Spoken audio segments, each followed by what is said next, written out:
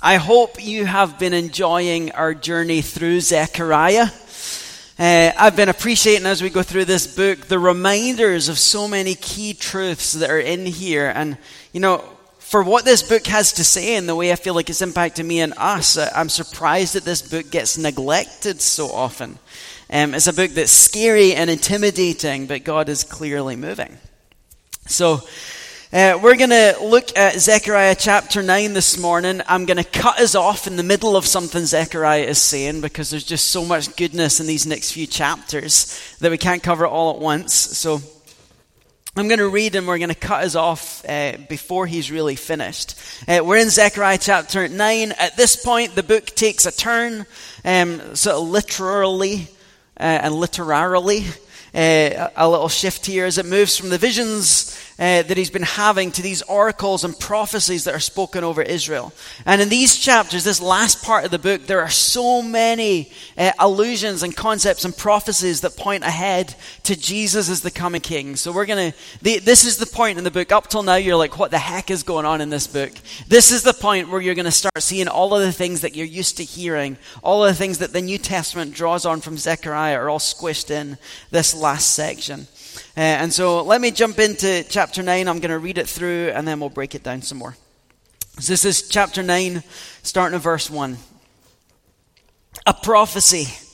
The word of the Lord is against the land of Hadrach and will come to rest on Damascus. For the eyes of all people and all the tribes of Israel are on the Lord and on Hamath too, which borders on it, and on Tyre and Sidon, though they are very skillful. Tyre has built herself a stronghold. She's heaped up silver like dust and gold like the dirt of the streets. But the Lord will take away her possessions and destroy her power on the sea, and she will be consumed by fire. Ashkelon will see it and fear. Gaza will writhe in agony, and Ekron too, for her hope will wither. Gaza will lose her king, Ashkelon will be deserted, a mongrel people will occupy Ashdod, and I will put an end pride of the Philistines. I will take the blood from their mouths, the forbidden food from between their teeth. Those who are left will belong to our God and become a clan in Judah, and Ekron will be like the Jebusites. But I will encamp at my temple to guard it against marauding forces. Never again will an oppressor overrun my people, for now I am keeping watch.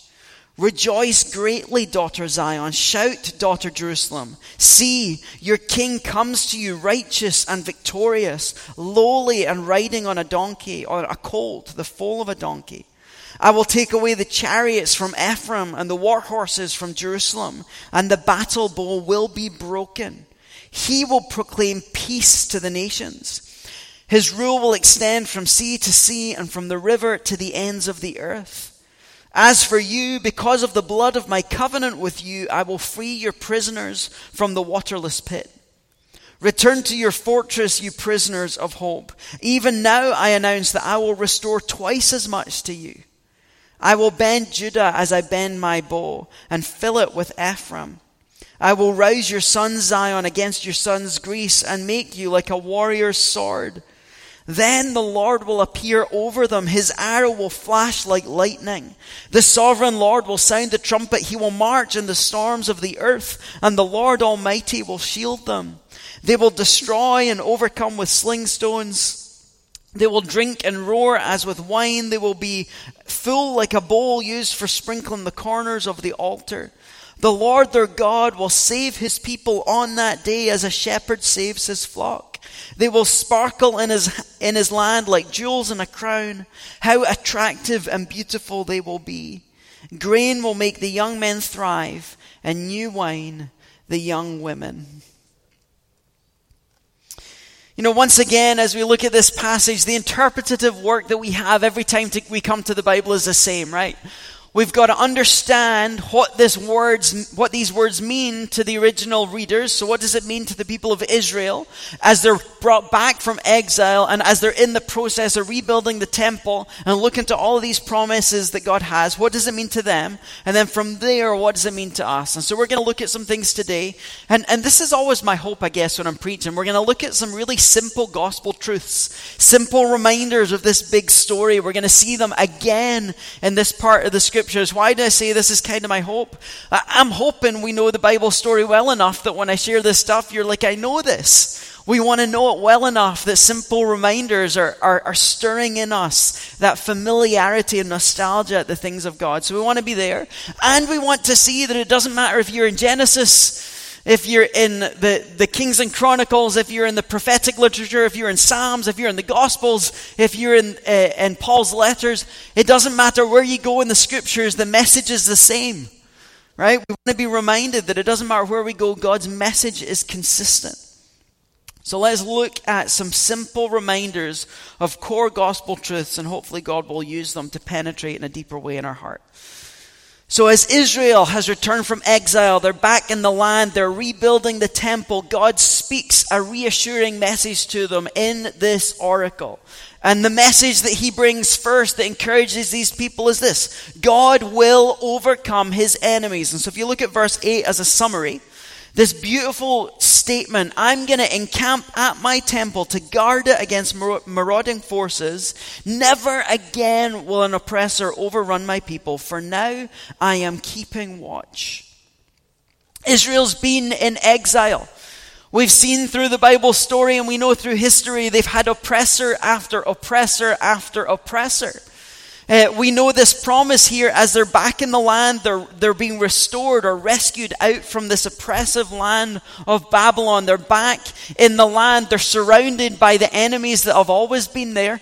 And in many senses, they've been exiled from the land, so now the enemies overrun the land that they're called back to. So God has given them this message of hope, that as you're returning to the work that I've called you to do, and as you look up and you see around you all of these forces that stand against me, here is my promise. I will speak against them, and those enemies will be defeated. Right? So if we have in our mind the heart and attitude of the people returning to the land, trying to figure out how this is going to work, how when we've been kicked out of our land, when we've had nothing and we're restored to the land, how can we come back to a place of prominence? And God is reminding them that he's going to overcome these obstacles that stand around them. Think about the people in Scripture that they've been attacked by. You've got the Philistines living right next to them, the Ammonites, the Phoenicians, the Syrophoenicians that tackled them before, the Assyrians, the Babylonians, the Ammonites, the Amorites, the Moabites. You've got all these people surrounding, and God is letting them know that these people and these people groups are going to be overcome. So again, where are they at? They're in the land. They're in the process. They built the foundation. They stopped the work because they were discouraged. Haggai and Zechariah have encouraged them to rebuild. And so they're in this rebuild work. And so we're probably halfway through the temple being completed. And what's the promise that he's given in this passage? As he's giving these indictments to all the enemies, what's the promise? I will encamp at my temple. You've not finished it yet, but I am coming, and I'm going to reside here, and I'm going to guard it. Never again will any oppressor overrun my people. Now, here's the fun thing about Scripture, right? Whenever prophecy is spoken, there are some fulfillments that happen in the time of Scripture, and there's some that are yet to come. So we know from history, we know from the history that we can read just in the Bible alone, that promise doesn't get completely fulfilled. So they go into the land. We know the temple was rebuilt. We know some things happen. We know by the time Jesus comes on the scene, they're overruled by Rome. So we're going to see, as we know so many times, that there are elements of this that are going to be fulfilled right then, but this is all pointing ahead to a day that we're still waiting on, when all the enemies will finally be defeated. Let me look at this a little bit more detail, though, because when you read something like this and God starts condemning places and people, it's always helpful. So my little tip, if you're ever reading something and there's place names, pull out a map, right? Because maps are helpful. Otherwise, these are just nebulous places. So I've circled the places that he's mentioning, and they're highlighted in white up here. But this is the pattern of what is going on. They're going to come to Hadrach, way up in the north. Then we're going to come down toward Damascus and Tyre and Sidon. And then from there we're coming all the way down to Ashkelon, Gaza, Ekron, Ashdod, which are in the Philistine plains. So this pattern is happening where something is going to come and judgment is going to start at the top of the land. And all of these places that have been opposing and oppressing and attacking Israel, one at a time, are going to be dealt with through some plan that God has. There's a pattern to what he's describing here. It's not just randomly calling on the nations round about. Here's what's interesting about this. This message from Zechariah, they date it approximately 520 BC. Somewhere in there, 520, 21, 22, 23. They're in this window. What happens? Does anyone know what happens in 333 BC? Historically, are there any history buffs in the room? There we go. I was like, where's Craig? He'll know. Alexander the Great comes on the scene, and what does he do? He comes from up north on a desire to go and overthrow and take over Egypt is the focus of his conquest. And how does he get from the northeast through down to Egypt? He comes and he follows, and if you read the historical record of the journey that he takes and the towns that he tackles, you're going to see the pattern that's right here in this. So 200 years pass from Zechariah giving this prophecy till God allows Alexander the Great to come in and be the fulfillment, tackling the enemies of Israel and showing them that God will be victorious. So we see it with Alexander the Great. God is sovereign over history. Enemies will fall, but it's only partially fulfilled because the promise for no more oppressor is still unfinished. We still see nations oppressing God's people in all sorts of forms. So what is spoken is still yet to come. But as you think about this, as you think about Israel tucked in, you think about Judah and Jerusalem right here at the bottom. You think of all of the nations surrounding them as they're looking at how is this going to work? And they hear Zechariah's words as he starts up north. This nation is going to be taken care of. This town is going to be taken care of. Tyre and Sidon are going to be taken care of. Damascus is going to be taken care of. And now we're going to go down all of these Philistine tribes that have continued to oppress you. They're all going to be taken care of. Think of the hope that would instir in those people as they look at the enemies around them, as they look at how futile the task in front of them seems, how impossible it seems for God to be able to do through them what he says he'll do. And yet to hear this conquest. And what do you think happened when Alexander the Great came in and they saw these towns one at a time being taken care of? It would inspire hope in them. No, we want to spiritualize these things, rightfully so. There's a message here that God is going to tackle the enemies of his people. What are the enemies that we face today? What are the enemies of God that you're encountering in your own life? What are the things that you wrestle with daily that get in the way of you doing the things that God wants you to do? The reassurance in here is that those enemies will be defeated. There is nothing that you tackle. There is nothing that will come against our church. There is nothing that will come against the Word of God. There is nothing that you will encounter in your life that God is not powerful enough to overcome. Some of the things he's going to give us power to deal with them in this day and age, but they're not going to be dealt with fully until we get to the end of time when Jesus defeats sin and death for good. There's a verse sandwiched in the middle of this passage of condemnation that speaks to the greater enemy that he's going to deal with. And we always need to remember this. The greatest enemy to overcome is a human heart that's plagued by sin. This verse says, I'll take the blood from their mouths, the forbidden fruit from between their teeth. Those who are left will belong to our God and become a clan in Judah. So what are they describing here? They're describing the nations round about who are not following the kosher laws. So for Israel, when they ate meat, they were supposed to drain it of blood. They weren't supposed to eat any meat with blood in it. So you're talking about these people round about who they're gladly taking the meat. They're eating it with all of the blood. So they're doing stuff that is against the way God wants it to work. But what's the description of what happens? Those people who oppose the things that I'm saying are going to belong to God, and they're going to be adopted into the clan of Judah. The language in here, this says forbidden food. Like the word really here is they're engaging in abominations. Is the language that it uses here. So these people who engage in abomination are going to be rescued in to be part of God's people. And when I sat with this verse, I couldn't help but celebrate. These people who engage in abomination are going to become part of the clan of Judah. How on earth do you become part of the clan of Judah? Jesus, the Lion of Judah, adopts you into his family so that as believers we're grafted into God's people through the line of Judah. And so this is, in many senses, this is us that's been described.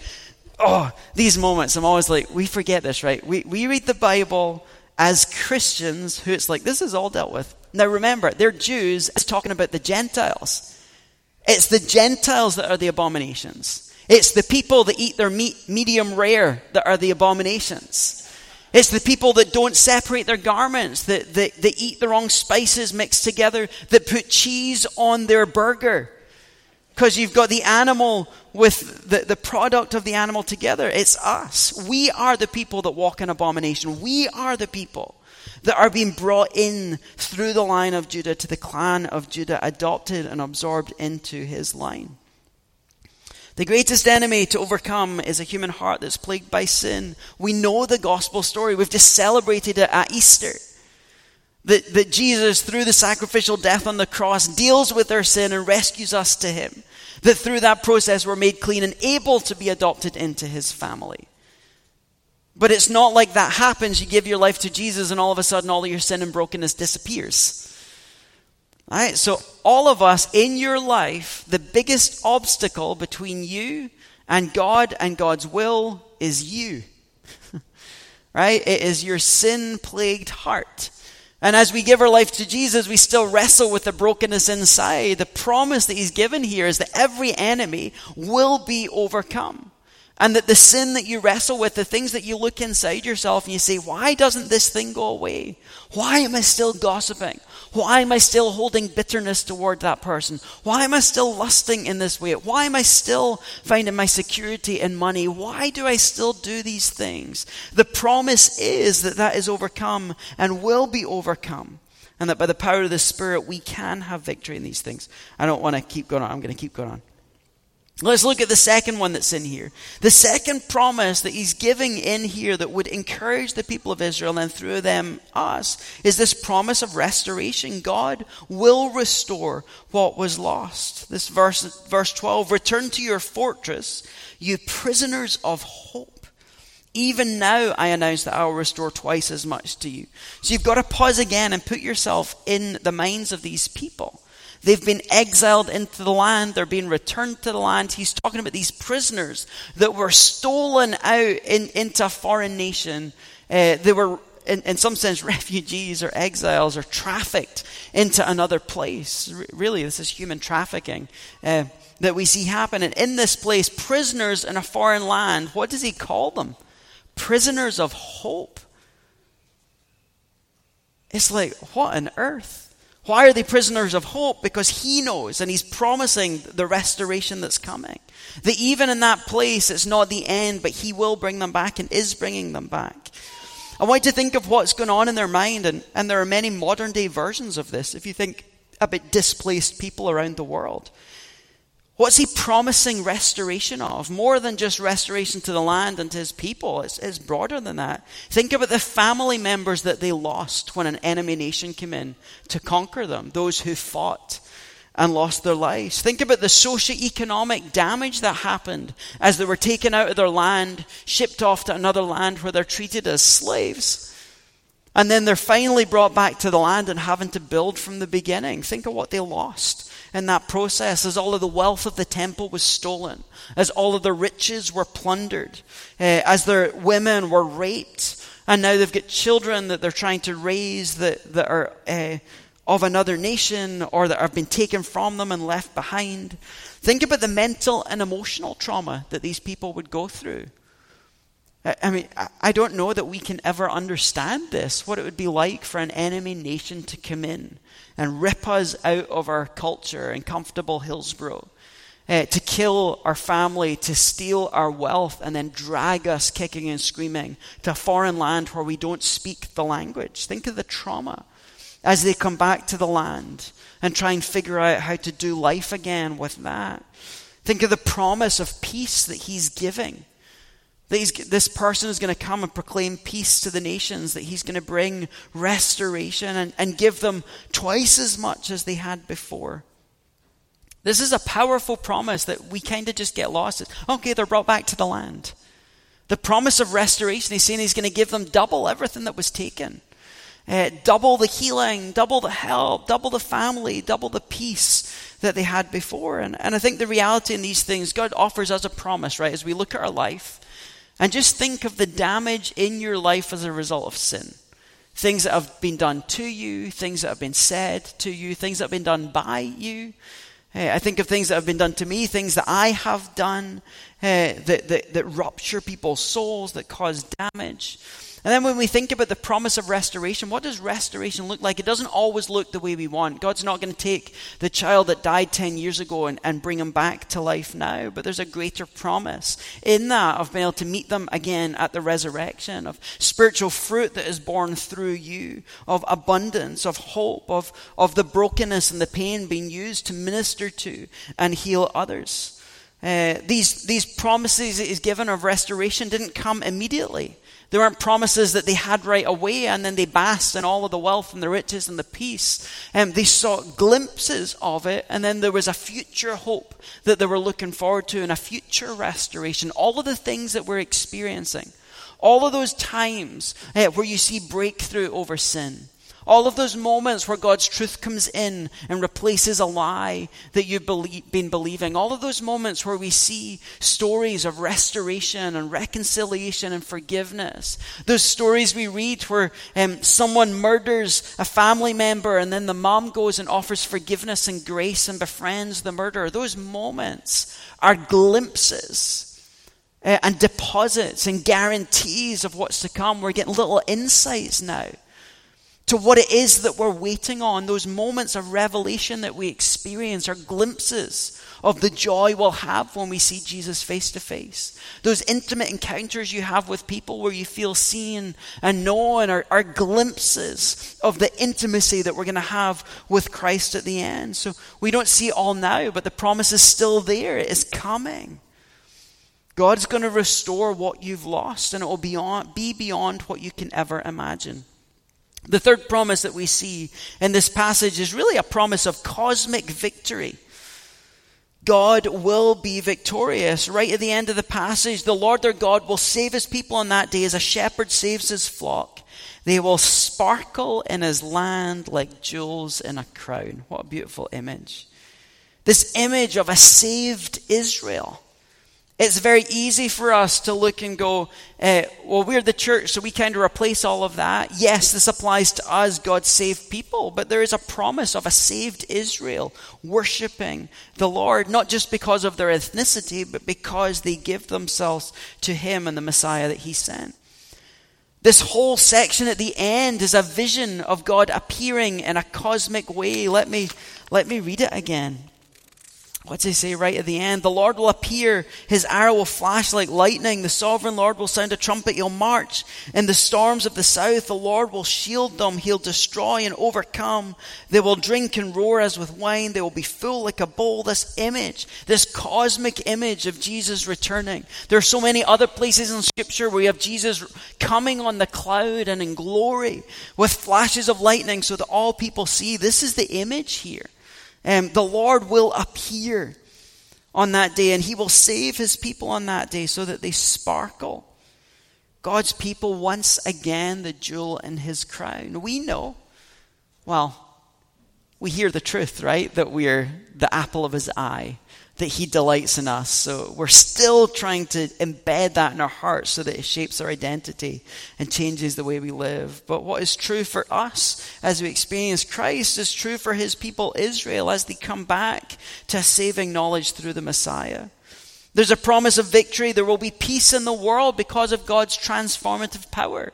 The bows will be broken, the weapons will be removed, nations will once again come together in peace and harmony, and all of these enemies will be brought into God's people, and we see that in all the prophetic literature. Egypt is going to be brought in, Ammonites are going to be brought in, they're all going to come in under the umbrella of Israel, because through Abraham, he'll be the father of many nations, and all nations will be saved. Basic truths that we know. But as I've been doing in many of these passages, I skipped out the middle section, which is the one that's most fun. How does all this come about? Like, what's the promise in the passage of how this comes? How God's cruciform King enters the scene. So in verse 9, the one that we know so well that we saved for Palm Sunday, I almost decided to preach Zechariah 9 on Palm Sunday and switch the order around, but I didn't want to throw everyone off. But what's the promise here? Rejoice greatly, daughter Zion. Shout, daughter Jerusalem, your king comes to you, righteous and victorious, lowly and riding on a donkey, the foal of a donkey. In this passage, there's this promise of the enemy's been overcome. There's a promise at the end of this victory that will happen where there will be peace. And it all centers on this king that arrives, the one that Israel has been looking for. The one that the world is craving, a king that's predicted. He's the one that will proclaim peace to the nations. There's a reason we celebrate him as the Prince of Peace. He's going to bring dominion from sea to sea. Some people, as they look at this, are thinking it means from the Sea of Galilee to the Mediterranean. And it's a promise of the restoration of Israel to the land. The next verse spreads out beyond that. It's, if you're a flat earther in here, here's your little moment. From sea to sea, it's from one end of the earth to the other, because those parts that you're going to drop off. Peace to the nations, dominion from sea to sea. This is the promise. And did you see in the wording this promise of a covenant ratified in blood? He says in verse 11, as for you, because of the blood of my covenant with you, I will free your prisoners from the waterless pit. This promise that through a covenant of blood, this king is going to bring restoration. So I want to put an image up here and sit and reflect on this for a moment. The early church, when we sit on this side of Jesus' life, death, and resurrection, 2,000 years later, it's so easy for us to forget that there's a process that the people in Scripture went through. So the early church, when they came to faith, when the disciples had the Spirit of God fall on them, when Paul was called to take the gospel to the ends of the nation, this is a Jewish people who had grown up meditating on the Scriptures, memorizing the Scriptures. Rabbis had the Torah memorized. They steeped in the prophets. So what happens when the Spirit falls on them? You've got this moment on the Emmaus Road when they're walking along and it says Jesus walks through all of the law and the prophets and shows how it all points to him. And they have this strange burden in their heart. So as the Spirit falls on the church engages this process where they start going back through the Scriptures they're familiar with.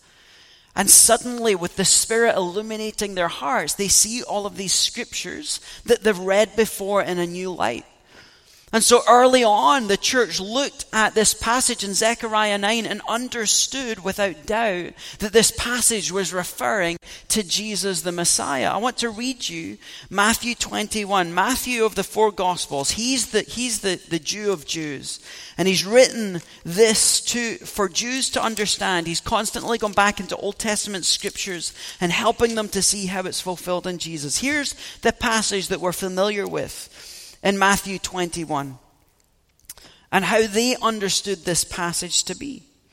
So Matthew 21, as they approached Jerusalem, Jesus and the disciples, and came to Bethphage on the Mount of Olives, Jesus sent 2 disciples, saying to them, go to the village ahead of you, and at once you will find a donkey tied there. Bring her colt by her, untie them and bring them to me.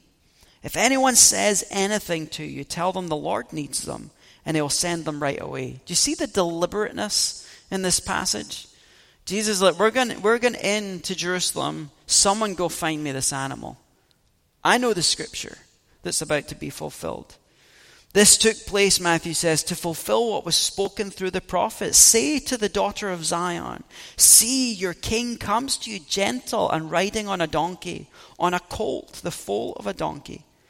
The disciples went and did as Jesus had instructed them. They brought the donkey and the colt, placed their cloaks on them, and Jesus sat on them. A very large crowd spread their cloaks on the road, while others cut branches from the trees and spread them on the road, paving the way. The crowds that went ahead of them and those that followed shouted, "Hosanna! Save us to the Son of David. Blessed is the one who comes in the name of the Lord. Hosanna in the highest." When Jesus entered Jerusalem, the whole city was stirred and asked, "Who is this?" The crowds answered, "This is Jesus, the prophet from Nazareth in Galilee." They read this passage in Zechariah and they knew what it was pointing to. Jesus knew this passage, and whether he knew the passage and acted this out in order to fulfill it, or whether Jesus just lives the word so fully in his life as the living word of God that he just did it and it naturally fulfilled the scriptures, I don't know. Either is awesome. But he's fulfilling this passage. And here's what I want you to think about for a minute. I want you to contrast this with the hope that they had and the fulfillment that happened in 333 as Alexander the Great came in to conquer the enemies of God's people. I want you to think of that image that they'd been longing for a messianic king that was going to come in and just take out the enemies one at a time and cleanse the land of pollution to restore it to God's people. And contrast that with this image of the true messianic king and how he comes. Gentle and lowly, riding on a baby donkey. This was the image that they expected and they celebrated of a king riding into town. If he was coming in for military conquest, he would come in riding on a stallion. If he was coming in with peace, he would come in on the colt of a donkey. And so Jesus is declaring the kind of kingdom that he's going to live and rule. But here's the deal. For anyone right now at this point, when Jesus is arriving on the scene and coming into Israel, we know that Caesar is the one enthroned. So for anyone to ride an animal into Jerusalem is a confrontational declaration. It is a statement that I am declaring that I am the king. And in this instance, saying I am the king who's coming in peace and humility to restore my people. And for many, when you start reading the Easter story and you see the Sanhedrin, and we see Herod, and we see Pontius Pilate, and we see the accusations being made, you're calling yourself the king. You rode into Jerusalem on the donkey declaring you're a king. But Jesus wasn't coming in to confront Caesar or Pilate, but Jesus was enacting a confrontational moment. This is a moment of deliberate confrontation. As Jesus sits on this donkey coming in peace, he is declaring war against the kingdom of darkness. This is a moment of confrontation. While the world around is using strength and military might to get their way, Jesus comes in saying, I'm going to go the opposite way. Jesus knows the predictions that he's going to give his life. He knows the plan. He's had people say to him, don't go, you're going to die. And he gets on this colt and he rides into Jerusalem saying, power of darkness, whatever you want to throw at me, give it your best shot, because it isn't going to win. This was the moment. I'm coming in, I'm going to restore and inaugurate and establish my kingdom. He does it as he lays down his life willingly. You see through the passage that he's completely in control. And I think the thing that you see the most in this passage is the cruciform nature of the power that God wields. The cruciform nature of the power that God wields. What does that mean? Cruciform is just the word we use for shaped like the cross. God has always wielded his power in a cruciform way. So when Jesus had the ability to come in as a military victor and overthrow the city, he doesn't. He chooses to come in the way of the cross, gentle and lowly, offering peace and invitation while he confronts the power of darkness. He's in control the whole way through as he does this. And here's the thing, as you look at your life, as you look at what it means for us as the church to go out into the world to proclaim the kingdom of God, as we look at what it means as Christians to stand against the powers of darkness, there are lots of ways in the world currently, and there are lots of ways in history that has been done. We look back on the Crusades where they said, we're going to come in as military victors and wipe out the enemies of God. And it's a stain on the history of the church because of the damage and the brutality that was enacted. Whenever we're engaging in the work of Jesus and it happens in a way that doesn't mirror his cruciform way of wielding power, we're not following the way of Jesus. And so we've got to think about the way we speak to people, the way we serve people, the way we correct people, the way we talk about things out the way that we oppose the things that we don't agree with. Are we doing it in a way that's full of arrogance and pride, or are we mounted on the colt of a donkey, following in the footsteps of Jesus, the humble and gentle King? I want to finish with the last couple of verses in this chapter.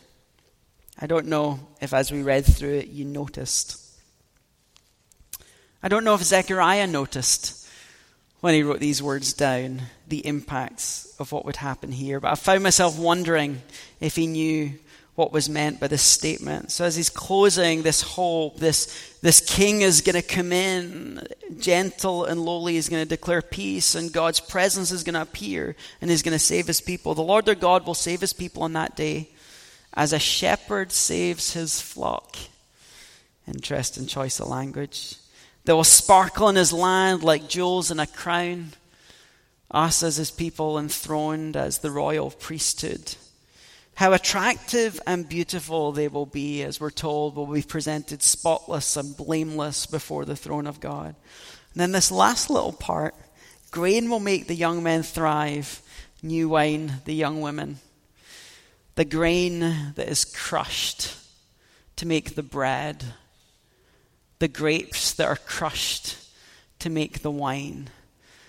I don't know if Zechariah could envision the communion moment here as we stopped with the grain and the grape to celebrate the saving work that he did. But here in this passage, this beautiful little declaration, this king came, he will come again. Through that process, he'll save his people. And what is it that makes us thrive as men and women in the kingdom?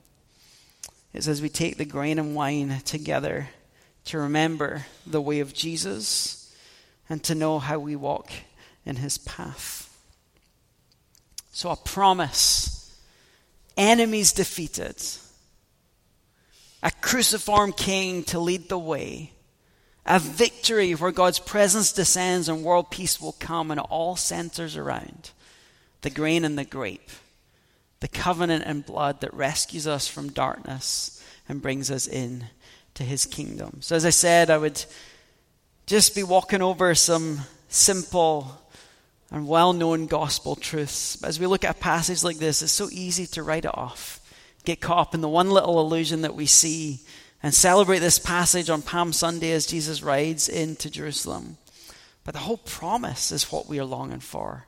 The whole thing is pointing to him. All these little nuances in the passage reminding us of the way we're called to live in the world. So are you going to step up, living in the cruciform way of Jesus, following in his footsteps, to bring the peace that he promises, to experience the victory that he offers, and to be his agents to establish his kingdom more fully here on the earth? Let me pray. God, a promise of salvation, the jewels in your crown, the grain and the wine crushed for you. Jesus, a pathway to the throne. God, it's so easy to judge and critique. It's so easy to come with a heavy hand to the things around us. Thank you that you're a person who walks with and acts with severe mercy toward us.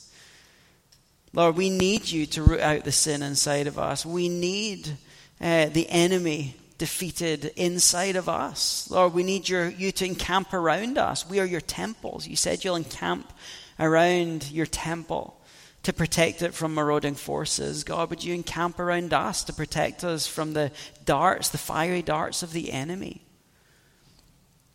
And God, would you help us to see the consistency of Scripture, these truths that carry from beginning to end, these prophecies that were prophesied, that some fulfillment happened, but there's more we're longing for.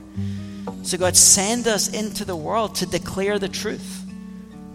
these things were promised, that these things happen, and then to declare the hope that there is more to come. And so God, as we walk out this week, would you make us more like Jesus in the way we walk in the world, and more like Zechariah in the way we proclaim your truth to the people around us. And we pray in Jesus' name.